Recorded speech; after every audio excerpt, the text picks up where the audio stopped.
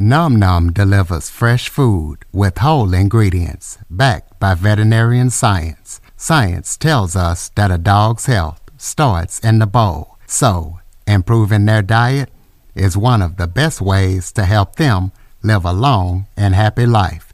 Nom Nom's food is full of proteins your dog loves and the vitamins and nutrients they need to thrive. All you have to do is order, pour, and serve. Ready to make the switch to fresh? Order Nom Nom today. Go to https://trynom.com/curveball and get 50% off your first order plus free shipping. That's https://trynom.com/curveball. Plus, Nom Nom comes with a money-back guarantee. If your dog's tail isn't wagging within 30 days, Nom Nom will refund your first order.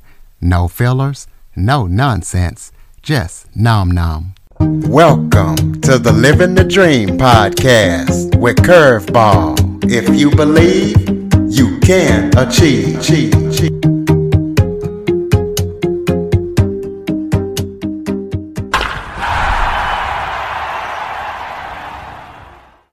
Welcome to the Living the Dream with Curveball podcast, a show where I interview guests that teach, motivate, and inspire. Today, I am joined by singer, songwriter, and producer Steve Gaspár. Steve has an amazing bio as he is Grammy nominated and he has performed with artists such as James Brown and B.B. King. He has put together a band called the Hollywood All-Stars, and he is very excited to tell you about the lineup and the familiar names that you might recognize. So, Steve, thank you so much for joining me today. You know, Curtis, after that introduction, I don't know if I could even thank you enough. Really, man, I appreciate it. Thank you for welcoming me into your listening family tonight. I really appreciate it. Oh, we appreciate you. So why don't you start off by telling everybody a little bit about yourself? Well, Curtis, started at piano lessons at 4.5 years old. My dad was a classical musician. And really at 4.5, I had no choice. He just wanted me to play the piano. And I didn't realize at the time the blessing and what he was really giving me. It truly was a gift that I carry with me to this day.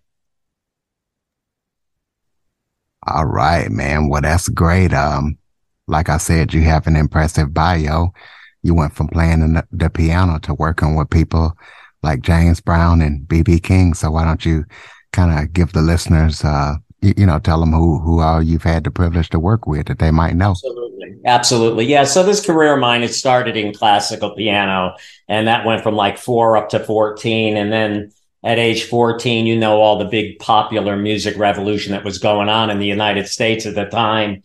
Too many artists to mention, but that kind of music just started resonating with me. And, I started with my little garage bands and my basement bands and started writing, and eventually was able to connect through some friends with, I'm trying to think what the first, name gig would have been. Well, I mean, before any of those, as a teenager, my now wife and I were signed to Epic Records. We had a single out called Promise Me, and that was really the beginning of it all, Curtis. Okay. You have a band called the Hollywood All-Stars that you have put together. So just kind of tell us, about that band and the all-star lineup that you have and why you even decided to develop that band in the first place. Well, several years ago, I decided to put this act together, and, the motivation behind it, the philosophy behind it was I was going to do things my way, as big as I wanted. There were going to be no compromises and no restrictions. And that applied to not only the personnel, the people that are involved in the project, but the direction the music took, the scope of the project, the fact that within 3 months after finishing the final mix, the album was picked up by a label, which is kind of kooky. It's unheard of these days. But to answer your question, this traveling circus, I call it, that I wrangled together, includes the horn section from the Rolling Stones Steel Wheels tour. They're called the Uptown Horns. They've worked with the Stones, with everybody in contemporary music. Our male lead singer, Tommy Bowes, was the lead singer with Tower of Power, the infamous horn band I'm sure everyone knows.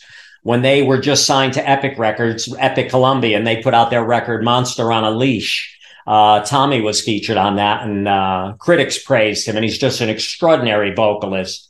My co-producer on the project is, I'm really blessed to have this guitar player, Curtis. I mean, he's really my own private little Steve Lukather. He's really exceptional, a wonderful producer, wonderful engineer, killer guitarist, and, very dear friend. Andy Abel is on guitar.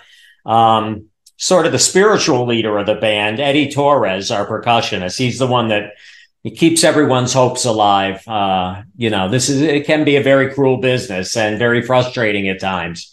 But Eddie's always there to keep me smiling and moving forward, which is, what I'm doing by doing interviews like this with you this evening. Well, as we talked about earlier, you've had the opportunity to work with some of the greats in music. So if you would talk about maybe the best person or the favorite person that you have worked with in your past, or people, and why? You know what, Curtis, that's a great one. And I'd feel remiss if I didn't mention, some of them, because there's so many. I wouldn't want to, when you say my favorite, and I do have an answer for you. But I've been privileged to work with Edgar Winter, Gene Cornish, the guitar player from the Rascals, my record producer who had worked with Stevie Wonder and a whole host of other people, B.B. King, as you had mentioned. The one that comes to mind as really standing out would be James Brown, the Godfather.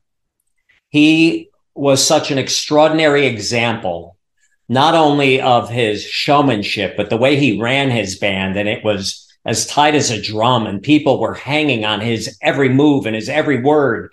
And it wasn't so much about following a chart.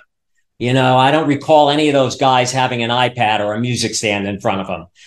This band was just on top of James Brown watching him. And it was really something to witness, let alone have the opportunity to share the stage with. So that would probably be the one that, stands out the most, James Brown, for sure. Okay, well, who are some of your musical influences? You've been doing music for a while, so who are some of the influences, that you look up to, and that maybe when you can't come up with something, well, let me turn this band on or this person on so I can kind of get my juices flowing, or somebody you're always looking forward to their new album? Absolutely. I hear what you're saying. For me, it's a little weird. I mean, I have like my songwriting influences in one column, and then I would have my producer influences in another column. And then my keyboard influences, that would probably be divided into two columns between classical, which is where I started, and where I really ended up now, which it's kind of a pop rock R&B direction that the Hollywood All-Stars is in. Songwriters, I've always gone back to the standards, the Marvin Gaye's, songs like What's Going On. And it's just like, there's a whole selection, a whole group of those. Record producers, I always fell in love with David Foster's productions. Barry Eastman, the work he did with Anita Baker was just outstanding. I had the opportunity to be on a record with Barry several years ago. It was one of the American Idol finalists, LaToya London. That record is really good. If anybody wanted to check it out, it's LaToya London's Love and Life. It's on Peak Records. And that was a very good album. Anyway, and then, when it gets to my piano and organ influences, piano, I mean, I love Bruce Hornsby's playing. I certainly admire Elton, Billy Joel, those guys. Stevie Winwood is an interesting piano player, but I would lean on him more for organ. Other organists, Felix Cavalieri from the Rascals did some iconic Hammond B3 stuff. Greg Rowley from Santana is a favorite Hammond organ player. And maybe at the top of that list would be Chester Thompson, the keyboard player, original organist with Tower of Power. And he later moved on and was touring with Santana. I'm not sure what Chester's doing now, but extraordinary Hammond B3 player. Okay, well, I know when we were in the green room, you were excited, to lay out and talk about, everything that you're up to, current and upcoming projects. So, I'd like to give you the floor to discuss, these upcoming projects so the listeners will be aware of them and check them out. Thank you, Curtis. That's really very kind of you. I appreciate the forum to tell people. I mean, the thing that's at the front of my list right now, at the front of my heart, is the Hollywood All-Stars. The Hollywood All-Stars is that collection of musicians. I had mentioned some of the artists that the band has toured and recorded with. And this is no joke. I mean, I'm telling people now, and I don't know if people hear this and go, yeah, my cousin's got a record out too. This is the horn section from the Rolling Stones. As I, myself, and others in the band have worked with James Brown, Tommy Bowes from the Tower of Power, guitarist Andy Abel from Blood, Sweat, and Tears. Our percussionist played on Vicki Sue Robinson's Turn the Beat Around. Two drummers. I mean, we have a couple of drummers we use. Tony Cintron, is phenomenal, toured with Joe Bonamassa. And Lee Finkelstein, our drummer who's on most of the tracks on the record, is actually going out to Sicily with the original Blues Brothers band in a couple of weeks. So, everybody there is certainly well known. And the two people that played bass on the project, I would have to mention Scott Spray, who worked with Edgar Winter, Johnny Winter. He was actually Johnny Winter's touring bassist for 15 or more years. It's on over 850 records. Scott and I go back from the time we were kids. Lifelong friend. And then we were doubly blessed and honored to have appear on our track, Living in America, the great bassist, Will Lee. Anyone who that knows music at all has heard of Will. He's played with everybody. Probably best known or very well known for being the bass player on the David Letterman show for, 20 years. They were called the world's most dangerous band with Paul Schaefer. Will was the bass player. And so the songwriters that are involved in the project. I mean, obviously me, I'm the chief songwriter, chief producer. The whole project, it was my crazy dream.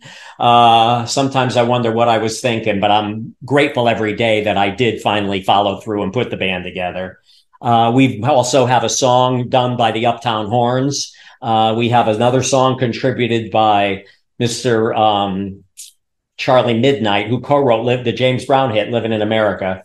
That's the only cover song that we have on the record. The others are all originals. The direction is, if you could imagine, if Blood, Sweat, and Tears crossed with Toto and came out today, the Hollywood All-Stars, I think, is the morphed version of those two bands in a contemporary fashion. The title song, Field of Grace, Curtis, is, if I do say so myself, it's like a mini movie. It takes you through so many different places, the beginning of a relationship, up through the breakup where, this killer guitar solo comes in and you could just see the relationship going up in flames.